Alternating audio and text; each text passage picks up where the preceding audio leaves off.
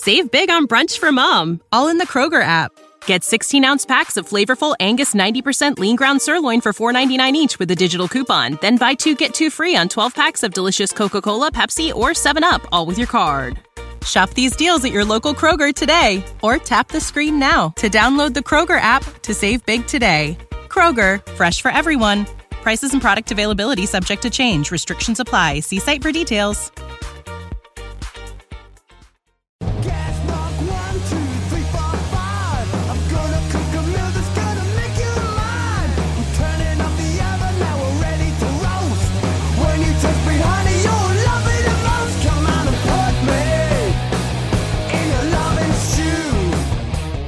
Welcome to another Britflix.com podcast. My name is Stuart Wright, and today's returning guest is Sean Hogan. Welcome to the show.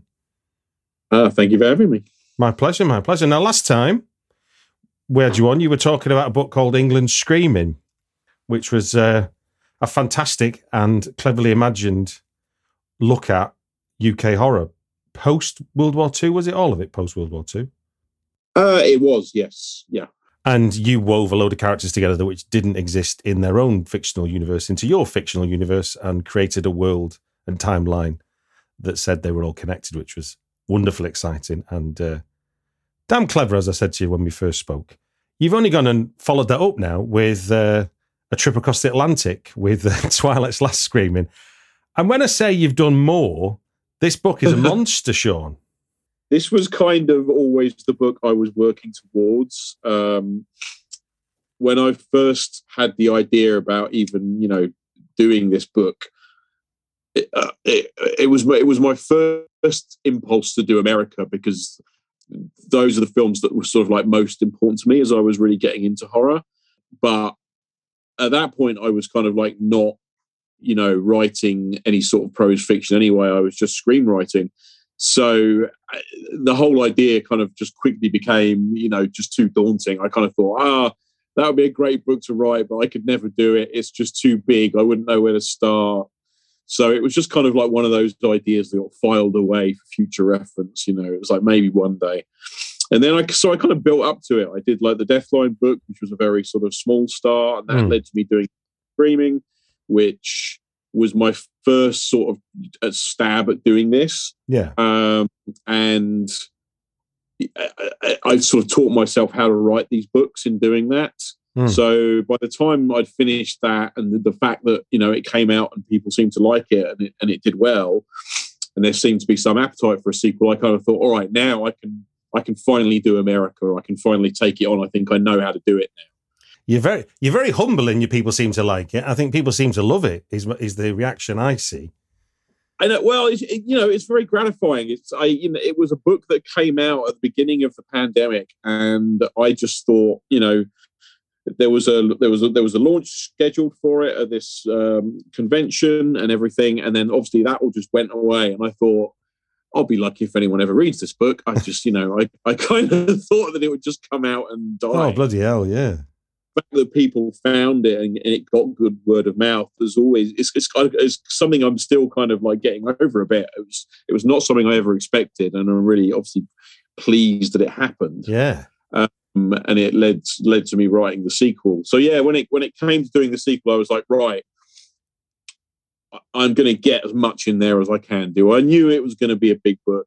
Yeah, when I started it, I didn't necessarily know quite how big, but I thought, I'm going to sort of try and get the scope. There's still, there's obviously a ton of films that aren't in there that I would have loved to get in there. There was, I had a whole long list of stuff that I was considering, which for one reason or another didn't make it in. But I just kind of thought, I'm going to try and do the scope of American horror justice. And at the same time, I'm going to try and do a bit of a shadow history of America, and pick up story threads from the first book and continue those. And so, yeah, it just turned into this monster of a book that took up a year of my life. And it is genuinely a sequel, isn't it? It relies on you reading the first one, and you're pains to point it out in your prologue, aren't you? Yeah, I mean, there is. It's much like the first book. There's a lot of standalone chapters in there, but certainly, yes. If you read the first book, the first book kind of ends on a bit of a cliffhanger. So it would have been unfair for me not to pick that up. I didn't, when I wrote the first book, I had no real idea that I would pick it up. But when it sort of became clear I was going to do a sequel, I was like, all right, well, now I have to sort of see where that story goes. So yeah, in that sense, it picks up just right where the last one left off. Yeah. And there is a narrative thread that continues in it. So it's very much a direct sequel. Yeah, and for the benefit of the listener, I mean, I'm 100 pages in, so I think I'm yet to really meet head on where the two overlap at the minute. So it's interesting the story you're weaving. Yeah, I mean, the structure of the book is sort of divided into two halves. First half, kind of, the sort of continuing narrative takes a little bit of a backseat, and the first half of the book is kind of a sort of trip through America's history. Obviously using genre films as a way to look at it, and kind of brings us gradually up into the present day, at which point we start to see the story threads kind of slowly seeping back in again. So there's loads. You'll get to all that stuff in. No, I'm excited to, because obviously, God, my mind's gone blank now. Damien Thorne obviously is a key thread here. Yeah, I mean, he kind of just symbolises everything that's rotten with the world. It's sort of like not only is he the Antichrist, but he's also a symbol of like rampant corporatism and populism and all this stuff. He's just kind of like a very handy symbol for everything that's terrible in the world at the moment, basically. Now, not as much effort as you did, but during pandemic, I got my hands on Twilight's Last Dreaming. Well, that was a film I caught up on over the pandemic. Right. Oh, yes. Yeah. I mean, like the title is more. It's not a direct reference to the film. It's more a reference to the the song that the film took its name from as well. I kind of thought, I went back and forth on the title. I was like, it would be nice to continue the sort of screaming thing. And I thought of this title and I was like, is it too much for pun? Can I get away with it? And I sort of road tested it before an audience at a Q&A I did last year, and everyone seemed to like it. So I was like, I think it's really cool. I think it's a really good one. And obviously England Screaming is now on perfect. Yeah. So, you can't beat that one. Yeah. I know. Yeah, you got to do something different. So, yeah. Well, look, what we're going to do then. I can't talk my way through the book as I've not read it, and I think having done that with you once before on the England Scream, and I think we'd be talking about the same thing, just different films in many senses. Sure. So I'm going to put a link in the show notes to the England Screaming one, so people can learn about how you went about writing it. So for this one, you've kindly supplied us with 5 films that you reference. In Twilight's Last Screaming. 5 out of many films, yes. Go on, what's the total number of films you actually cross-referenced in this book? I know it's, I can't remember offhand exactly how many it is now, but it's, if you look in the back of the book, it's the list stretches, because there's, much like there was in England Screaming, I put a list in of everything referenced in the book. Okay. The list stretches across 5 pages worth of films. So yeah, it's quite a lot. Okay, yeah. So we're into the hundreds, aren't we? Quite possibly, yeah. I'd have to go back and check exactly how many it was, but it's a lot. We're gonna touch on 5, and 2 of which I've seen before, but 3 I've definitely not seen. So it's going to be interesting to hear about those films. And I'm going to use the 5x5 format. So for those who haven't heard this before, I mean, Sean's done this before, so he knows.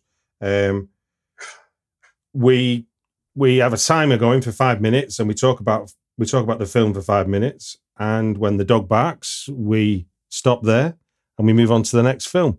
That seem okay with you, Sean? That's fine. I'm going to do them in the order you gave them me. I noticed that. I mean, I didn't know this. February is now also called The Black Coat's Daughter. Yeah, that was February was its original title. Black Coat's Daughter was what it was changed to in the US. I guess they didn't think it was horror enough, and so because that's the US title, that's kind of what it's more commonly known as now. But the original title, I saw it. It's February when I saw it. Okay, well I'll stick with the titles you give me. and we'll go from there. So, right, first one you gave me is one we were talking about that's on Shudder, which is Messiah of Evil from 1973. So what is it about that one that appeals? Messiah of Evil, it was one of those films I didn't see for a long time. It used to be kind of quite hard to see. There was not really a good version of it available. And I remember reading about it in Kim Newman's Nightmare Movies, which was kind of, obviously a very formative book for me when I was a teenager. And Kim spoke quite highly of it. And I just didn't actually just get around to seeing it until probably within like the last 10 years or so, 10, 15 years maybe. And I wasn't entirely sure what to make of it the first time I watched it, but it's just one of those films that got a bit of a hold on me, and I kept going back to it because it's just such an odd, atmospheric little film. And yeah, over the course of kind of watching it a few more times, I just really, it got its hooks into me. It's just it's kind of a perfect example of one of these sort of American 70s horror films that is just very offbeat and atmospheric and a little bit off kilter, just doesn't quite it doesn't feel like a conventional horror film in many ways. It's very sort of dreamlike. It always feels a bit to me like it's kind of a nice, would make a nice sort of second half of a double bill with Let's Scare Jessica to Death. I was gonna suggest that looking at the trailer, it had that vibe about it.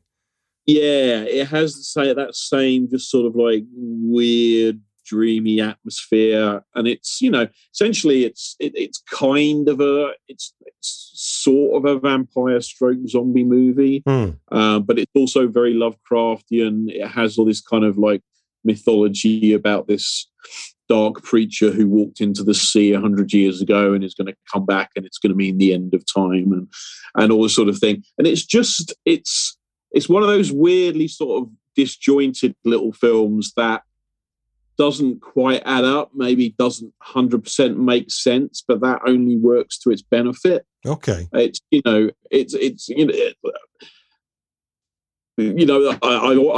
always stand by the point that the death of horror is often over-explaining things, and I much prefer films that under-explain things or leave you to connect the dots. And there are a lot of dots to connect in Messiah of Evil, but I just think it really works for the film. It seems to have sort of gradually gained a following over the years. It's sort of like it is at least now available. There was an American Blu-ray that came out, and I think now it's on Shudder as well. Yeah. So people can see it. And I know it's like the people that made it. It was made by Willard Huyck and Gloria Katz, who went on to work with Lucas and Spielberg. So. So they kind of enjoyed like quite a prominent career after it, and so this was like a bit of a footnote to their career, and they've always been a bit, I think, slightly embarrassed about it, but in recent years, as it's gained a fan base, they've spoken about it a bit more. Oh, that's nice. And I think they're all sort of slightly bewildered why people like it, because to them it's just this cheap little horror movie they made when they were starting out. But it just really has such an odd, disturbing atmosphere. And it's just so much of its time. It's like, I just don't think you get movies like this anymore. No, for sure. Look, I mean, but also I get the impression, and if you're comparing it to Scare Jessica to Death, these kind of low budget horror films where clearly people from the city have got this imagined version of these small locked off towns where anything goes really, as far as kind of, Yeah, I mean, it has this. I mean, I have a particularly soft spot for movies that are set on the coast, horror movies set on the coast, because I just think coastal towns have a really great kind of atmosphere. They really are on the cusp between two worlds, and I love horror films that sort of set on sort of isolated coastal towns. And this is a great one. It just has that sort of atmosphere that goes along with that kind of thing.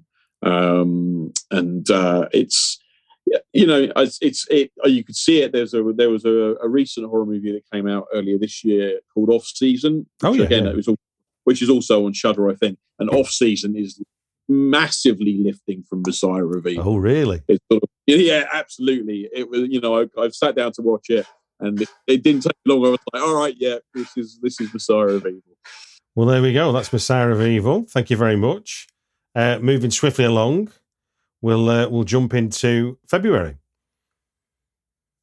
which I hadn't realised till going back over it. It was it was like an early A24 film, so it predates The Witch. Yeah, I don't think it was an in-house production. I think A24 picked it up. Although it sort of seems to fit quite nicely in with what they do, I still don't think they really knew what to do with it. So that it didn't get like a particularly big release or anything like that. I think in the US it was kind of trickled out and ended up streaming pretty quickly. And again, it's a film that didn't necessarily get that much attention when it first came out, and I think it got mixed reviews, but in the last sort of 5-6 years it's kind of gradually again picked up a following. It's directed by Oz Perkins, who's Anthony Perkins' son, and it really does sort of fit nicely into the kind of recent wave of art house horror, what some people would call elevated horror, but I loathe and despise that term. So, but it's going nowhere, Sean. The phrase is going nowhere. It's it's a really atmospheric movie. It's a possession movie, and God knows we've seen enough of those in the last, certainly the last 40, 50 years. Yeah. But even in the last 10, 15 years. But it does something very interesting in that it's a possession movie that's about loss. And essentially what it does is sort of show you kind of a relatively standard case of possession, but then it asks what happens afterwards. What happens to the girl who gets possessed once she's lost that companion, and maybe she wants it back, and maybe she's incredibly lonely having known that. Yeah, and so it's a really interesting angle from which to approach a well-worn subject. Which is a common, people who grieve, that is a common thing, isn't it? The wish they were here. Yeah, it's just we've seen all the sort of the vomiting and the funny voices and all this kind of thing. Yeah. And there's a bit of that in this. It doesn't entirely shy away from the kind of tropes, but it just takes a very sort of unusual angle to deal with the subject, which is, always a wise thing to do in horror when you're sort of dealing with sort of stuff that's been done quite a lot before, many times before. What stood out for me was the sort of supporting cast, certainly the adults in the film, as it were. They all had a kind of, I don't know what you call it, oddness to them, almost like absurd, the way that they talk to the children at some points. Yeah, I mean, the whole film is quite odd. It has this very sort of hushed atmosphere, and it definitely feels quite different to a lot of other genre stuff. Yeah, it's a very quiet film, and it doesn't really do much in the way of big scares or anything like that. But it's just it has this real mood that gets inside your bones, and I just sort of love his style. Again, his stuff's divisive. There's this film splits people. His second film splits people even more. I'm the Pretty Thing That Lives in the House. Oh wow! I didn't realise that was the same director. Yeah, which is another film I like a lot. Where they're both in the book. It was kind of like as divisive as they are for some people, I couldn't resist but putting them both in the book. Yeah. Because I really do think he's quite a major talent, and yet he doesn't get half the attention that some of the other, horror directors of that generation are getting. Both examples, you obviously the one you've given and the second one, they both haven't had didn't get big releases. I only came across them once they hit streamers. I Am the Pretty Thing was picked up by Netflix, so that's a net title, so that at least kind of always been available for people. But again, it's one of those films you go on Netflix and you look at the user reviews and people are like, "This is terrible. What's this film about?" Well, no, but that's kind of what I mean. It's like that we're still living through a period, aren't we, where we don't know what a Netflix release is compared to The Witch goes to the cinemas before it goes anywhere near watching it, Yeah. or Midsummer did. It's like if it gets that run, it gets that chance to be the big horror film, doesn't it? Yeah, and I can see why these are not, the big horror films, because they're quite elliptical and quite opaque, and they're not pressing all the buttons that a mainstream genre audience would want. But I still think they're really interesting, worthwhile movies. And if you like horror that's a bit, coming at it from a slightly skewed angle, then these are the movies for you. I hopefully that the algorithms kind of bear this out and don't give Netflix pause for thought, because if this is the way we're going to get to see them, then hopefully it continues. Yeah. Third up, we've got the rough and ready, literally, Poor Pretty Eddie. Oh yeah. This is a certain American film from a certain time in American history, isn't it? Yeah, this was a film that I watched. I believe I first heard about it from my friend Kayla Janice, who was, I think it's a favourite of hers. And I wanted to. The thing with these books is they're not meant to be guides to horror. But at the same time, it's like I like to try and put in films that are interesting, and I like to try and put in a representation of a kind of span of films. Yeah. To sort of just show you the sort of breadth of what the genre can produce. So when I was doing American horror films, I wanted to do a kind of a grindhousey film. Yeah. Just to sort of represent that. I kind of thought, at least I need to do at least one really sort of sleazy grindhouse film, just to sort of show, to tip my hat to that. Yeah. And then I thought, oh yeah, Poor Pretty Eddie.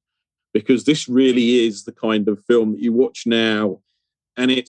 Without the ones like you, who work tirelessly to keep things running, everything would suddenly stop. Hospitals, factories, schools, and power plants, they all depend on you. No matter the weather, emergency, or time of day, you're the ones who get it done. At Grainger, we're here for you with professional-grade industrial supplies. Count on real-time product availability and fast delivery. Call, click Grainger.com, or just stop by. Grainger, for the ones who get it done.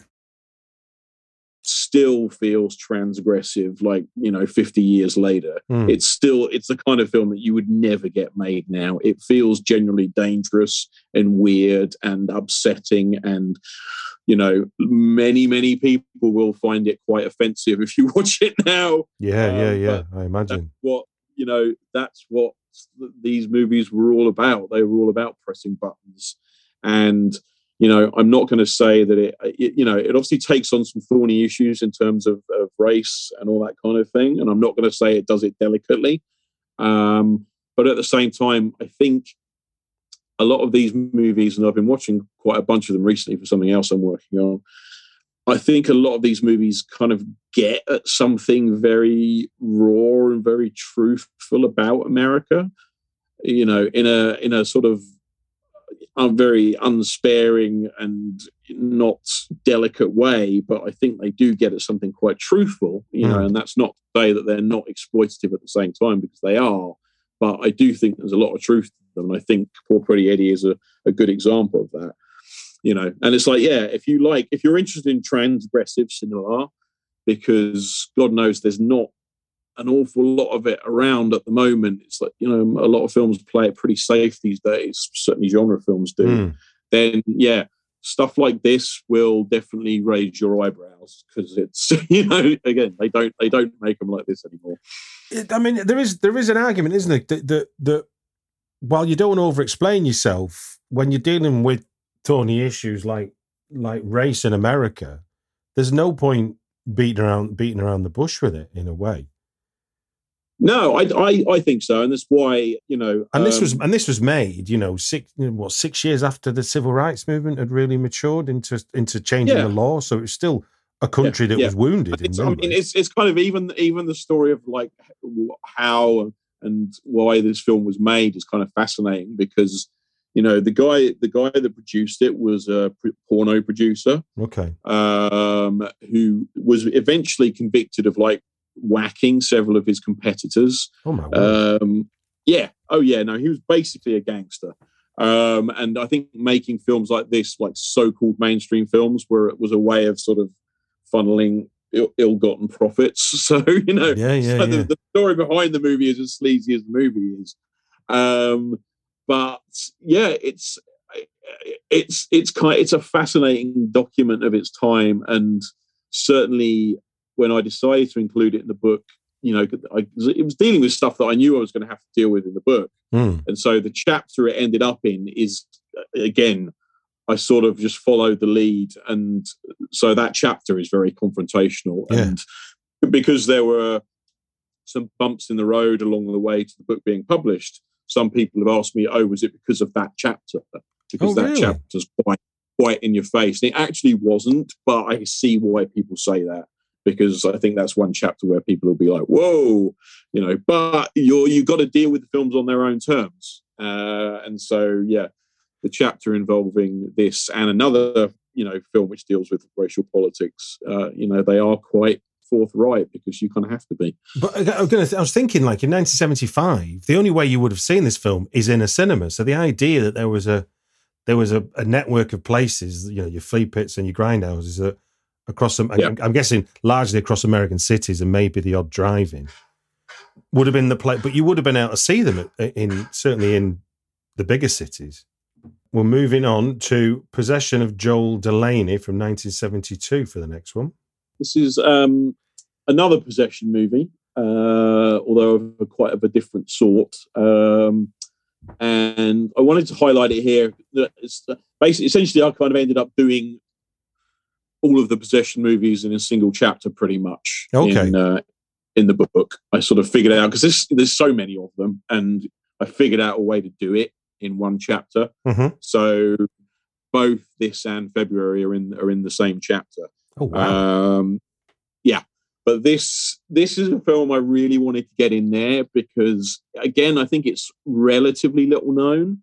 Partly because at the moment it barely has a good release anywhere. It's like there's an Australian Blu-ray which is well worth picking up, but again, you've got to pay import prices for that, and I don't really think it's available anywhere else at this moment in time. Yeah, and it's £29 to buy in the first place. If you put import on top of that, I think Network have the rights because it was a Lou grade production. Bizarrely enough, that DVD is out of print, so hopefully maybe Network will bring out a Blu-ray at some point. I really hope they do. But yeah, it's a early 70s movie about possession starring Shirley MacLaine. Which blows my mind. I mean, how's Shirley MacLaine from The Apartment in this film? I know, yeah. It's but it's sort of a classy film in a way, but at the same time, again, it's genuinely transgressive as to where it goes. I mean, it's a Paramount film, so it's a major studio production. It's pre The Exorcist, so it's not even riding that particular bandwagon. And it deals with possession in a much more grounded way. It doesn't, obviously, the first half of The Exorcist sort of attempts to deal with possession in a grounded way before it eventually goes off into, Catholicism and spinning heads and all that kind of stuff. Whereas this is much more grounded in the real world overall. And what's really fascinating about it is it deals so much with class and race in a way that a lot of American films actually don't.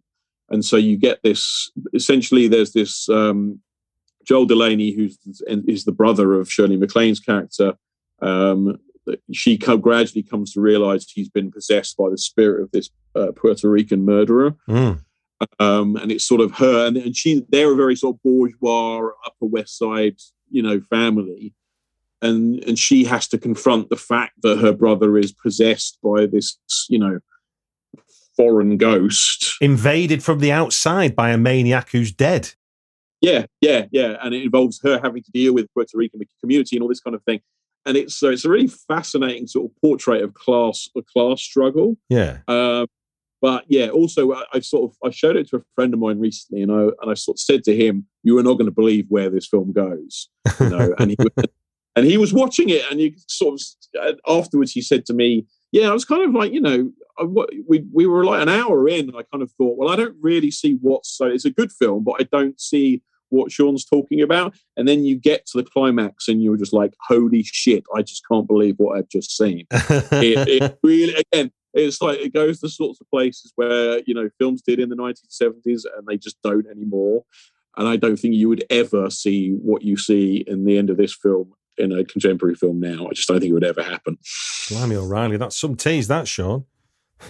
Yes. So I should just say quickly, as a bit of a further tease, that we're hoping to do a bit of an event for the book in the next couple of months, which will, in fingers crossed, involve a screening of this film at a cinema.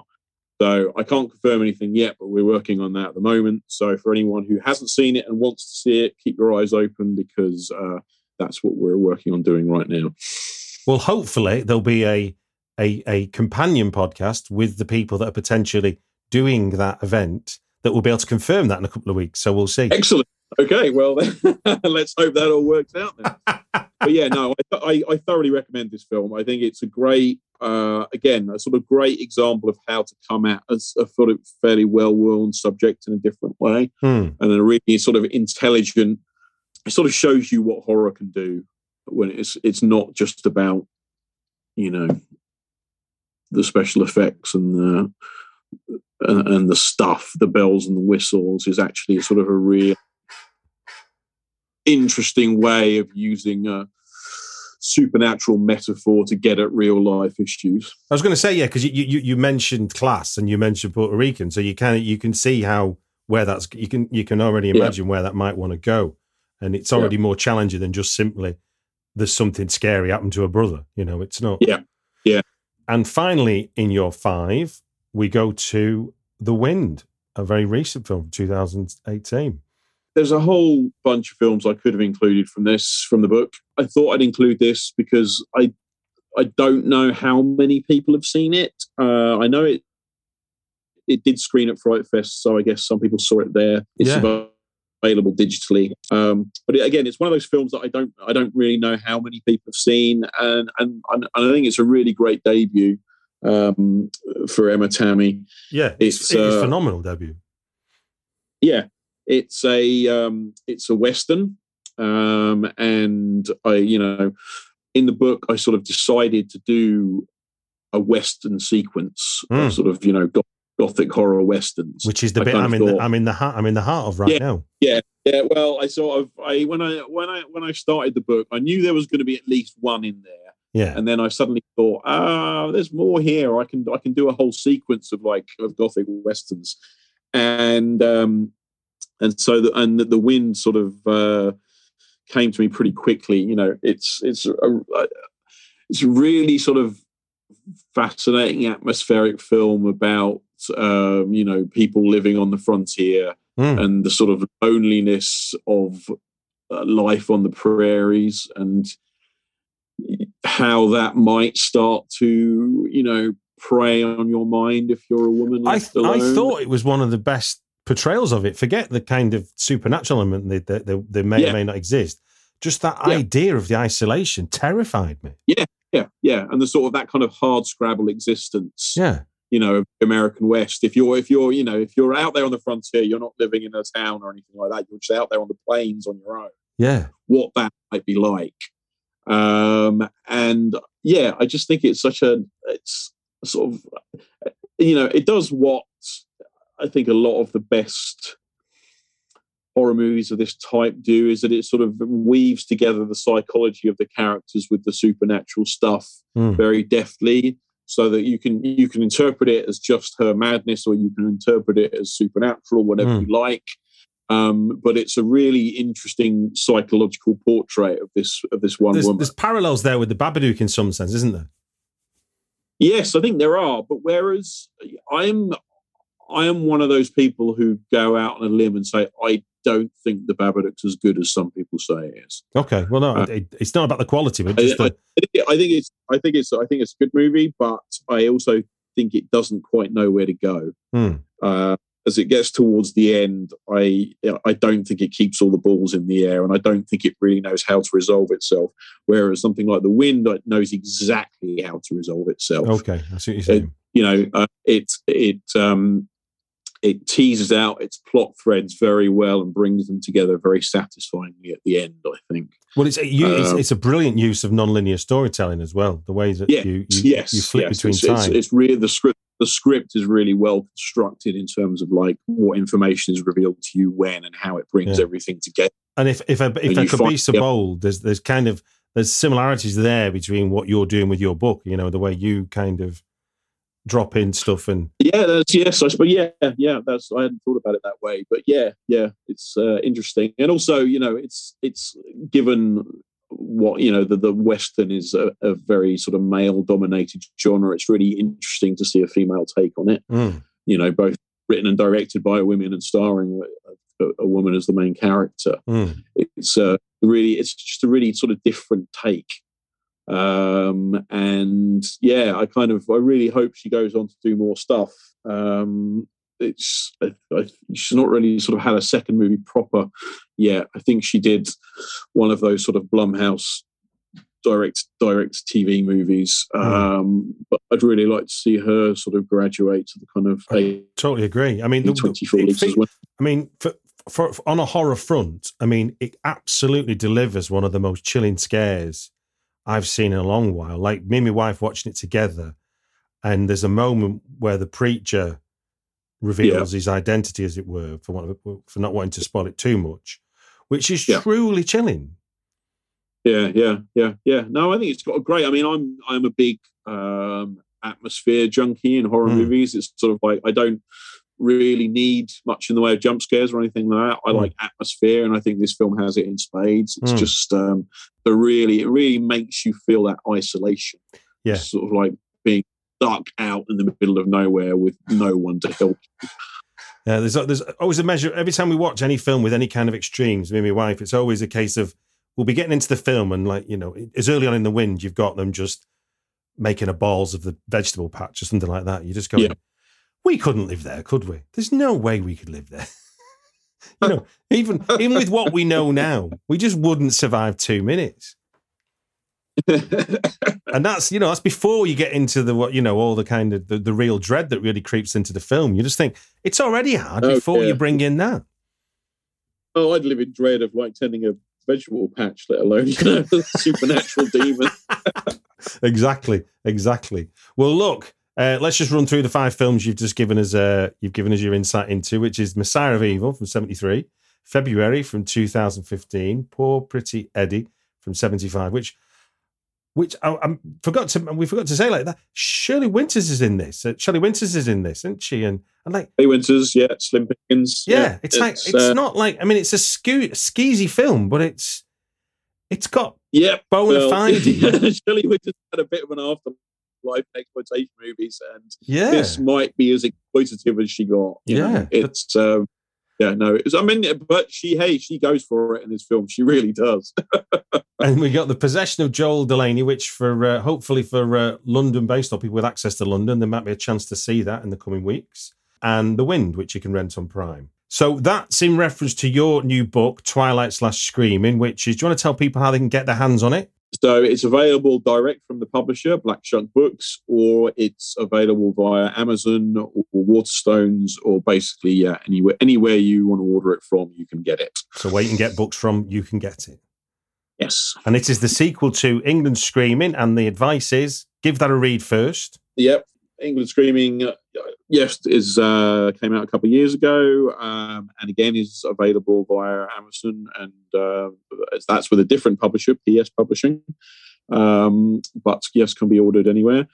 And if you haven't read England Screaming, I would recommend reading that first before you get the new one, and that's not just a naked pitch for more royalties. I do think it helps if you've read both. No, books. I think I can concur. There is some genuine. There's genuine reasons why it's worth reading England Screaming before you read Twilight/Screaming. Yeah, there is a continuing story being told that is concluded in this new book. So yeah. I still think though, and even though I'm only part way through your new one, and I remember from your first one, a brilliant. You created brilliant stories and took characters to new places, but I do think you still do manage to do an intriguing sort of meta-analysis of contemporary, horror, I think you do achieve that. I mean, that's definitely the point. I've sort of had this discussion with various people. It's not, the books are not meant to be just fan fiction as much, there would be, I don't think anyone would publish them if they were just fan fiction. No, to be honest with you, Sean, you can blush if you want, but I think it's too clever to be fan fiction. It's so what you do with the worlds that you've seen in film and then taken into as your own, I think goes beyond what I would think of as fan fiction. I mean, obviously they are fun to write, and I'm not going to deny that. And hopefully they're fun to read, just on that level as well. Certainly, but yeah, there's definite intent in terms of how, the lines that are the connections that are being made, and the films that are being sort of played off against each other. There's definite intent there in how the sort of metafiction is working, and also just overall in terms of like the books are very much an attempt to kind of look at the state of the world, the times in which we live in through the lens of genre cinema. Because, I always think that genre cinema is a great sort of barometer of its time, the times in which it's produced, because it deals with so much kind of collective unconscious and all that kind of thing. And you look back at genre films and you see how they reflect their times.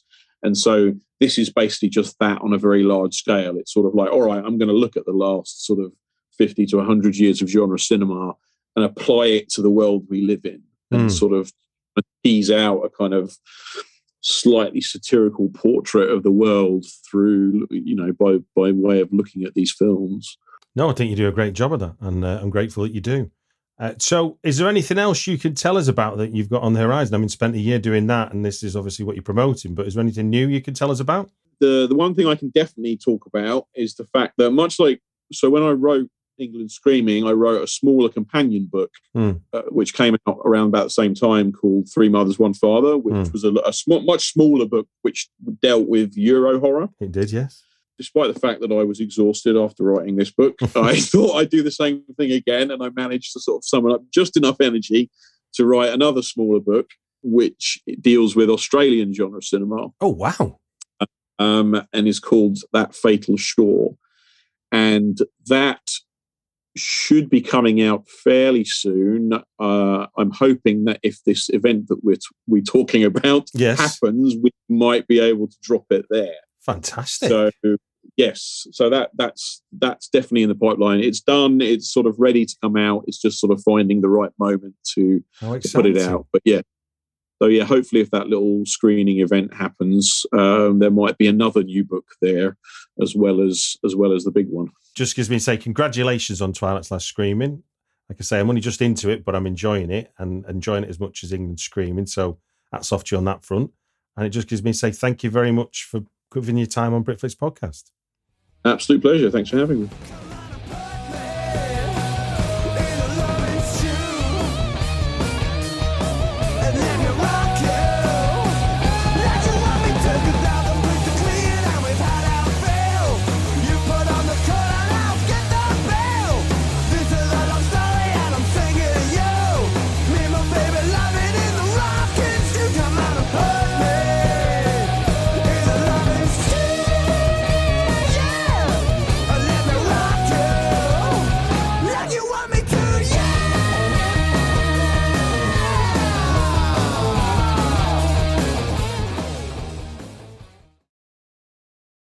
Without the ones like you, who work tirelessly to keep things running, everything would suddenly stop. Hospitals, factories, schools, and power plants, they all depend on you. No matter the weather, emergency, or time of day, you're the ones who get it done. At Grainger, we're here for you with professional-grade industrial supplies. Count on real-time product availability and fast delivery. Call, click Grainger.com, or just stop by. Grainger, for the ones who get it done.